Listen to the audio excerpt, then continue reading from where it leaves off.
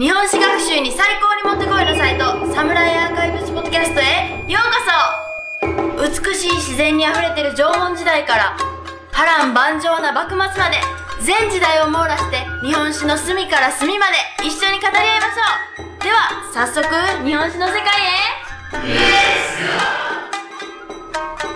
へ。Hey, welcome again to the Samurai Archives podcast. This is Chris here with Travis. Yo.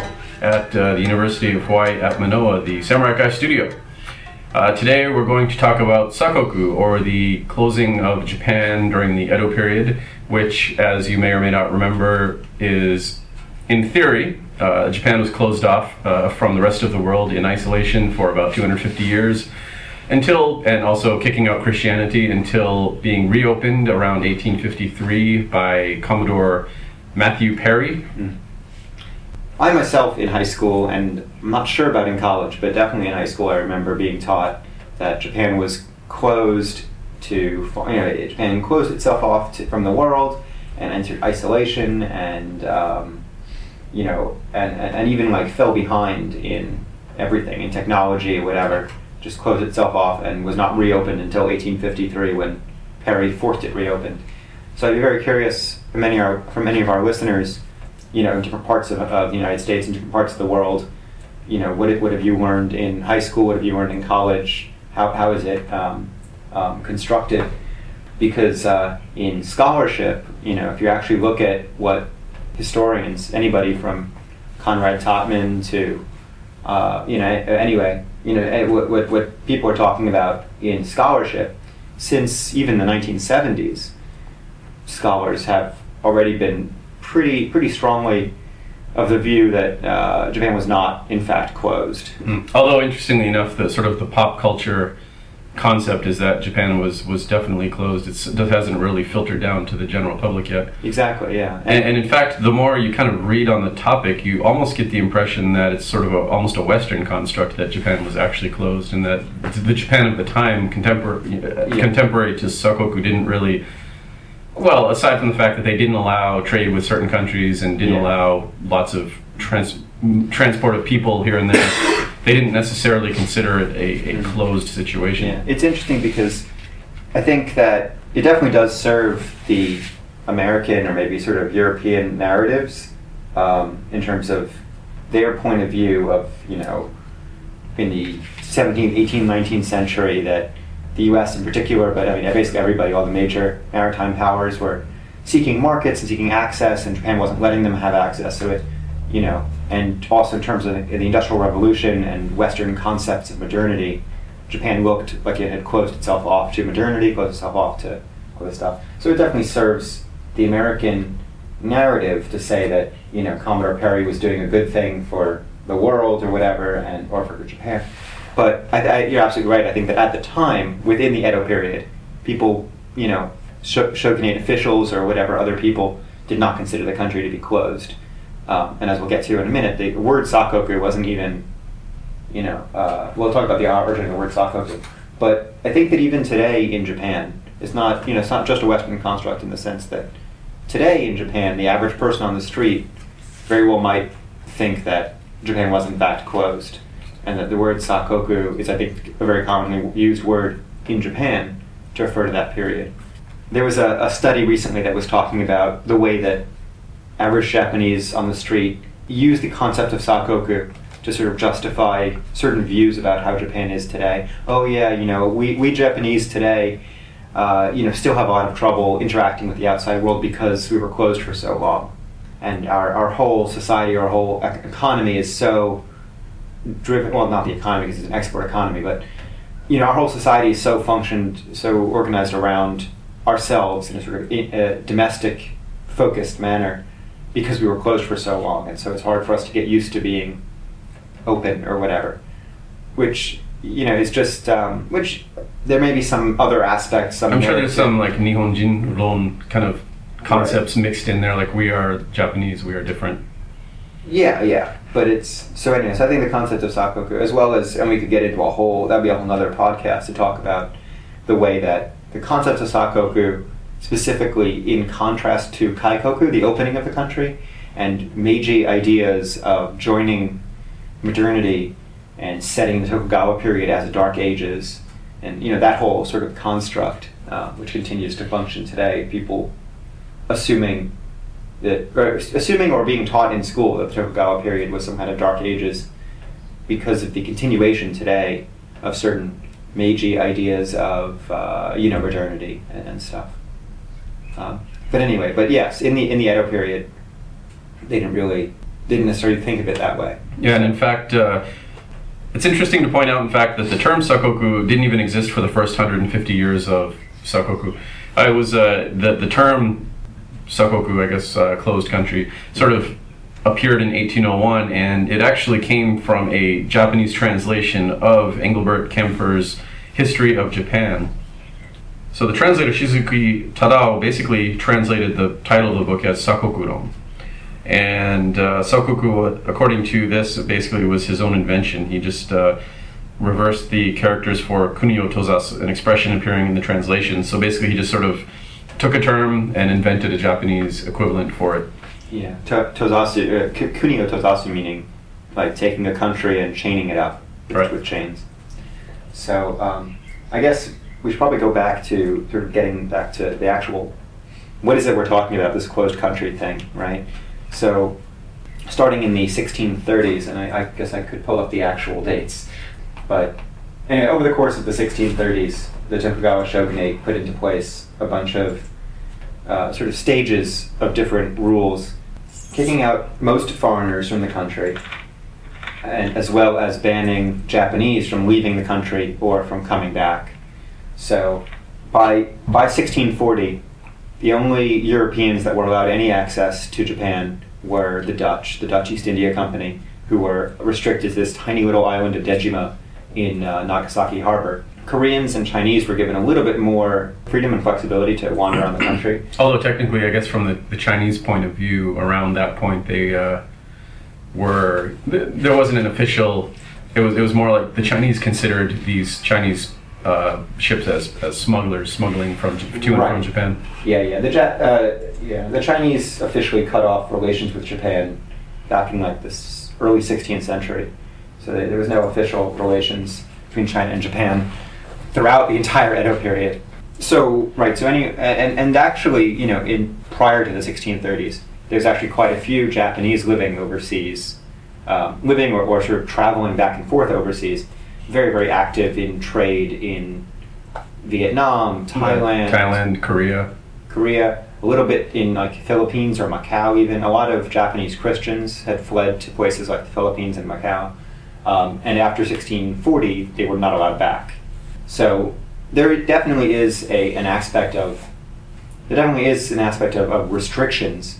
And I'm personally a big fan of the word kaikin, which is just the characters for ocean and like forbidden. So maritime restrictions. Maritime restrictions, a term advanced primarily by the scholar Arano Yasunori, but which is actually a term that was used at the time in the Edo period, and is also a term used by the Chinese in their maritime prohibitions against maritime trade at various periods in various different ways, and which is pronounced something like hygiene instead of kaikin, hygiene in Chinese. So basically, I think in the Western view or the American view, there's this real focus on whether or not Japan was closed to Westerners, and so the fact that the Portuguese, the Spanish, the English were all kicked out. The English left anyway, just because their business wasn't doing well and they were being outcompeted by the Dutch. But the fact that it was closed to Western powers makes it easier for the Western narrative to say that it was closed. But in point of fact, and I think for a long time, a lot of scholarship focused exclusively on Nagasaki, the port of Nagasaki, where the Dutch and the Chinese were allowed to trade. But in fact, there were 4 quote-unquote gates, 4 places where Japan was open to interactions with 5 people. So the Dutch and the Chinese, interactions with Ryukyu, the Ryukyu kingdom through Satsuma Han, interactions with Korea through Tsushima Han, and interactions with the Ainu through Matsumae Han way up in Hokkaido. Also, through the Chinese via Okinawa also. Right, exactly, yeah. And in fact with other peoples as well. I mean, the Dutch East India Company included Germans, Swedes, other people who were allowed in as Dutch or along with the Dutch. But yeah, so anyway, so that's basically the situation from roughly 1640 until 1853, that there's very active amounts of trade and stuff going on, but just limited in who's allowed to trade in which places and at what times and stuff. And we could go into further detail about exactly the size, the volume of trade, but... Yeah, well, I guess to kind of start, I guess the first question is, what was the whole purpose? Was it isolationism, or were they really cut off? And I think looking at kind of the reasons behind it, at least in this article I was reading, Reopening the Question of Sakoku, Diplomacy in the Legitimization of the Tokugawa Bakufu by Ronald P. Tobey. And I'll have a link to that article up on the blog, but mainly the reasons for the restrictions, it has a lot to do with legitimization of the Bakufu, more than anything else actually. The Bakufu wanted to use international relations to basically show that they are the ones who are in charge of the country. Anytime there's a regime change, the new regime wants to have relations with, say, the US or whatever, so it's kind of along those same lines. The regime change in the Edo period, the Bakufu wanted to legitimize their rule by saying we're the guys in control of the country, we're the ones that control trade. So they normalized relations with Okinawa and Korea. And actually I think that's a really interesting aspect of the normalization of relations with Korea. Within 30 years of the invasions of Korea, they were had normal diplomatic relations on equal footing. So even though Koreans of the modern day kind of have this impression that Japan has been the enemy forever, within 30 years of Hideyoshi's invasions of Korea, they were back to normalized political relations on an equal footing. So that's an interesting historical fact that seems to have been forgotten. Yeah. I think perhaps even sooner. I'm trying to find the date here, but yeah, it might have even been 10 years after. Yeah, like the 1610s even. Yeah, I think 1600s, 1610s. Yeah, so it was pretty soon. Pretty quick. They wanted to normalize relations with Korea. Also, along these lines, the Bakufu originally actively lobbied for trade with China, but eventually abandoned it for political reasons. Basically, they didn't want to be sort of a tributary state to China, and it kind of seems the only way China would be willing to accept normalized relations with Japan is if Japan paid them tribute. And of course, for legitimization purposes, Japan, the Bakufu didn't want to be subservient or seen as subservient to China. Right. So essentially that sort of cut them off from China for good. Although, of course, through Okinawa and also via Korea, they were able to get all the things that they needed from China. Mm-hmm. I think big things like ginseng was something that was a big item. During the AAS conference, I went to the, I think it was a Nagasaki trade. I don't remember exactly the subject, but there were different speakers, and one of the guys, his paper was essentially on the sort of things that, the items that were coming into Japan and the importance of these things coming from China. So even though they had no direct relations with China, they were still getting things from China. Yeah, and I think it's interesting that, we tend to focus on. I mean, there was a lot going on in Nagasaki. Certainly, independent merchants, and I guess maybe some scholars and people like that, maybe monks, and the what's the word? Import. I guess importing, for lack of a better word, of not only goods but also Chinese books, right? Certainly in art history we talk about the importation of Chinese painting manuals and things like this, as well as Chinese medicine books, all these kinds of things. But the Chinese who were resident in Nagasaki, or the Chinese who were trading at Nagasaki, were commoners, merchants, smugglers in the eyes of the Ming or Qing governments. But through Ryukyu and through Korea as well, but especially through Ryukyu, Japan actually had access to much more direct information about what was going on in Beijing, because the Chinese that were in Nagasaki were mainly from Fujian. They're mainly from the southern coasts regions, and these guys had never been to Beijing, but a very small number of Ryukyuan aristocrats had actually been to Beijing and went there relatively regularly. I think maybe once every 10 years they sent 4 people or something like that. I don't remember the details. But so through Ryukyu, Japan was actually able to get very, pretty direct information about political developments and other things that were going on in Beijing. So, once the Opium War happened, for example, even though Japan was still quote unquote closed off, whatever, they heard pretty quickly and relatively accurately about what was going on in China through Ryukyu. Yeah. And so I think essentially it's all sort of diplomacy, politics, and trade was a sort of grand propaganda-oriented diplomacy, which is the term that Toby uses, where basically everything that they're doing is trying to legitimize their own rule in the eyes of their people. Right. And I think another major factor, the question of the reasons behind it is not something that I personally have really looked into too deeply, but I think another major factor in it was, at least at first, was kicking out missionaries and the fear of Spanish and Portuguese missionaries and the fear of Christian daimyo creating a situation of just instability, fractiousness. They were afraid of daimyo who had greater loyalty to the Pope or to God than to the shogun, and they wanted to make sure that people were loyal to the shogun. And so they kicked out Christianity, kicked out the missionaries. And since the Dutch were really in it for the money and were not really in it for the religion aspects, the Dutch were allowed to continue to trade. And for a long time, any books that had any kind of mention of Christianity were banned, as well as other Dutch books, I think, as well. But eventually that was lifted. Yeah, and also interesting to note is that trade actually increased after the sort of the isolationist policies. Yes. So, which is sort of ironic or antithetical to the thesis that Japan was completely closed off. Yeah. Mainly, I think Japanese silver. Japan was the largest silver producer in Asia, and so their silver coins became sort of a de facto international currency for a while. I mean, specifically, if we look at the actual year of the changeover in I want to say 1639, I keep forgetting which year. I think that's about right, 1638, 1639, right after the Shimabara Rebellion.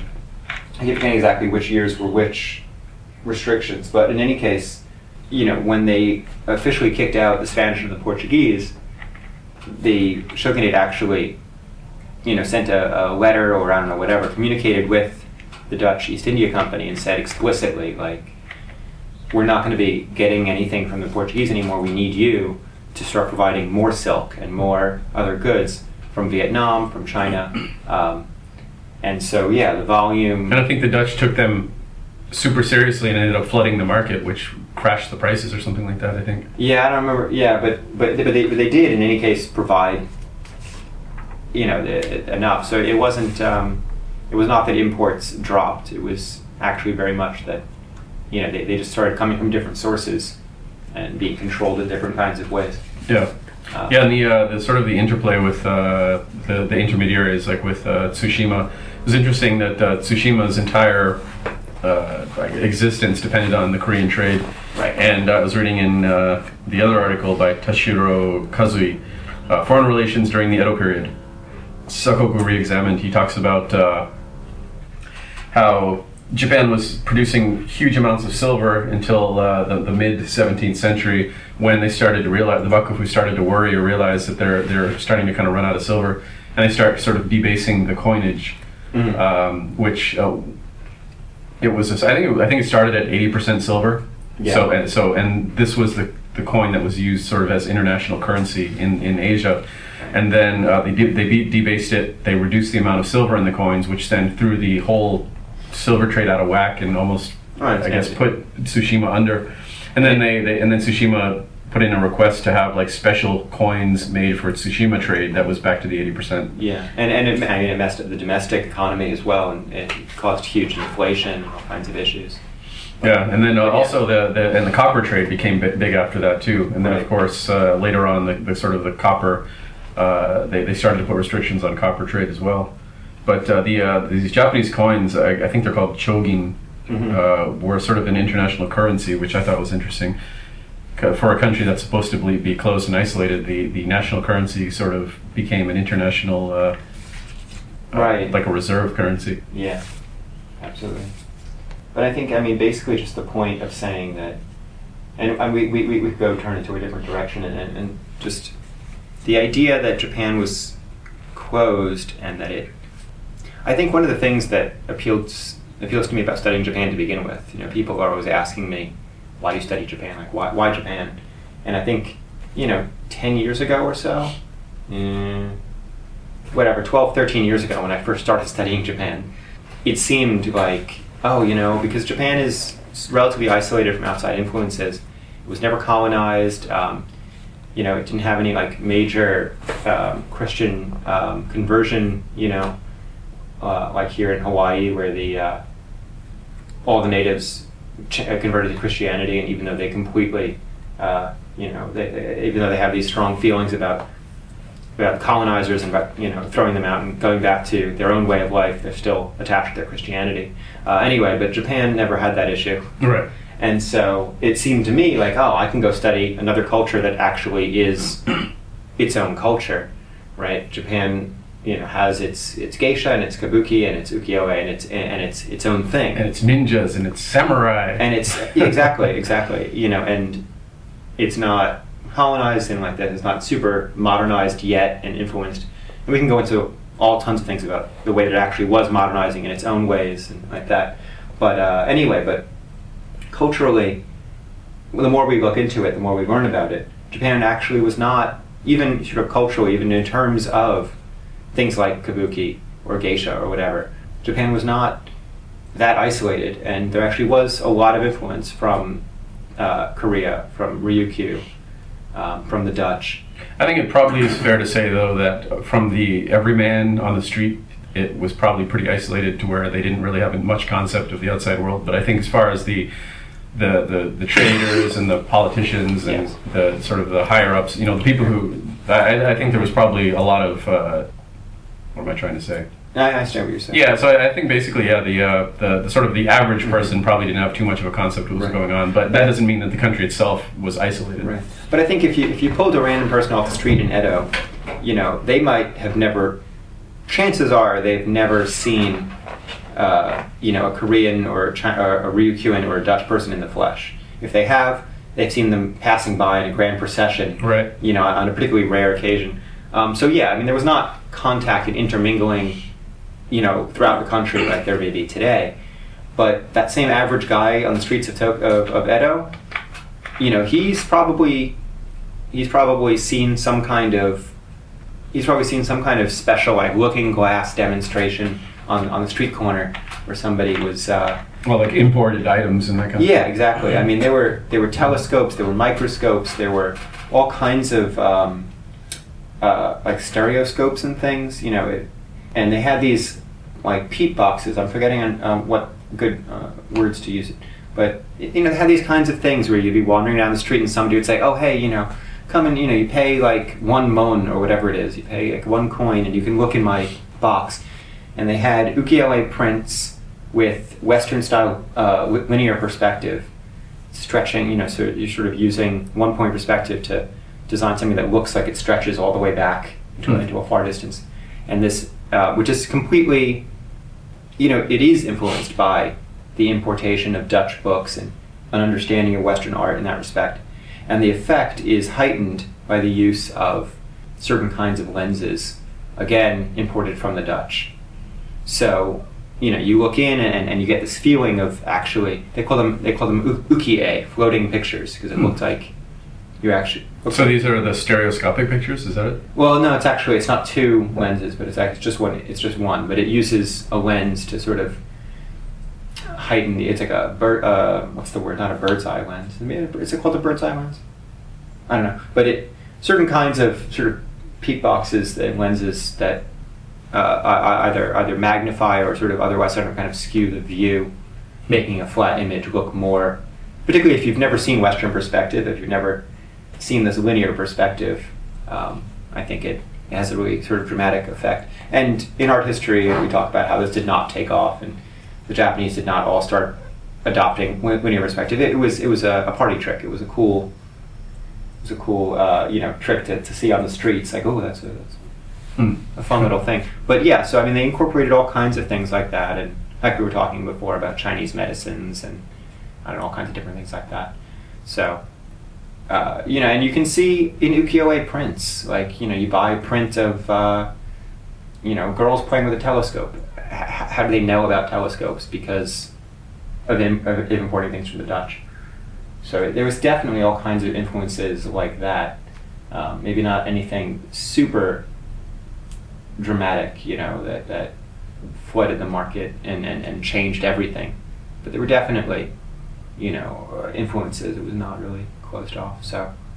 So you wrote a paper, in fact, on trade during the Edo period, which I think most of it took place a little before Sakoku. But and we talked about your paper in the, I guess you could call it our first pre-episode, the sort of episode before episode 1. Yeah. But in that paper, did you get into the sort of the theories of Japan wasn't actually all that isolated after all? The main focus of that paper was really focusing on the period before maritime restrictions were put into place. So it's not really directly arguing against Sakoku. It is, but it wasn't really focusing on this period after the restrictions were put into place. But so I guess the main point of that article was really that essay was to say that before restrictions, things were actually even more vibrant than we normally talk about. Because even when Japan was quote unquote open, even before restrictions were put into place at all, people scholarship normally talks about just relations with China and Korea, or just relations with the West. And so I wanted to really bring out the fact that Japan was so active in not Japan as a country, but individual Japanese merchants were so active in interacting with, Vietnamese ports, Thai ports, Malaysia. But that's actually a good point, because I did come up with a few instances, not super much, but after restrictions were put into place, there were still missives, there were still communications being sent back and forth between the shogunate and the Thai court or the Vietnamese court. Thai ships, actually, I think the numbers were pretty small, but ships run by the Thai royal government or royal court and built in a European fashion did travel to Nagasaki and did trade at Nagasaki as quote-unquote Dutch ships, and were allowed in as quote-unquote Dutch ships.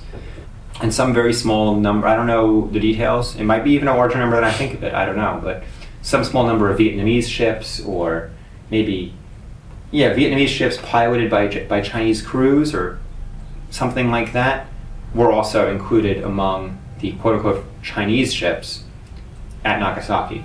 So as long as you were a quote-unquote Chinese ship or a quote-unquote Dutch ship, you were still allowed to trade. And even before restrictions were put into place, a lot of Southeast Asian ships were run by Chinese crews anyway. So that's it for our episode on international trade and relations during Japan's Sakoku period. We'll be back in about 2 weeks with part 2, but in the meantime, feel free to hit us up on iTunes and give us some good ratings. That's always nice. Also, if you need to reach us, you can reach us at samuraipodcast@gmail.com, and you can get us on Twitter at Samurai Archives. And of course, we're out there on Facebook and on the forum, etc., etc. And if you'd like to support the podcast, you can do that in a couple ways. You can go to our Amazon.com powered bookstore, pick up some books there. You can also go to our Cafe Press t-shirt shop and pick up t-shirts or mug cups and various other trinkets. Or if you shop on Amazon.com, you can basically go right through our link that you can get via the podcast blog, and every little bit helps.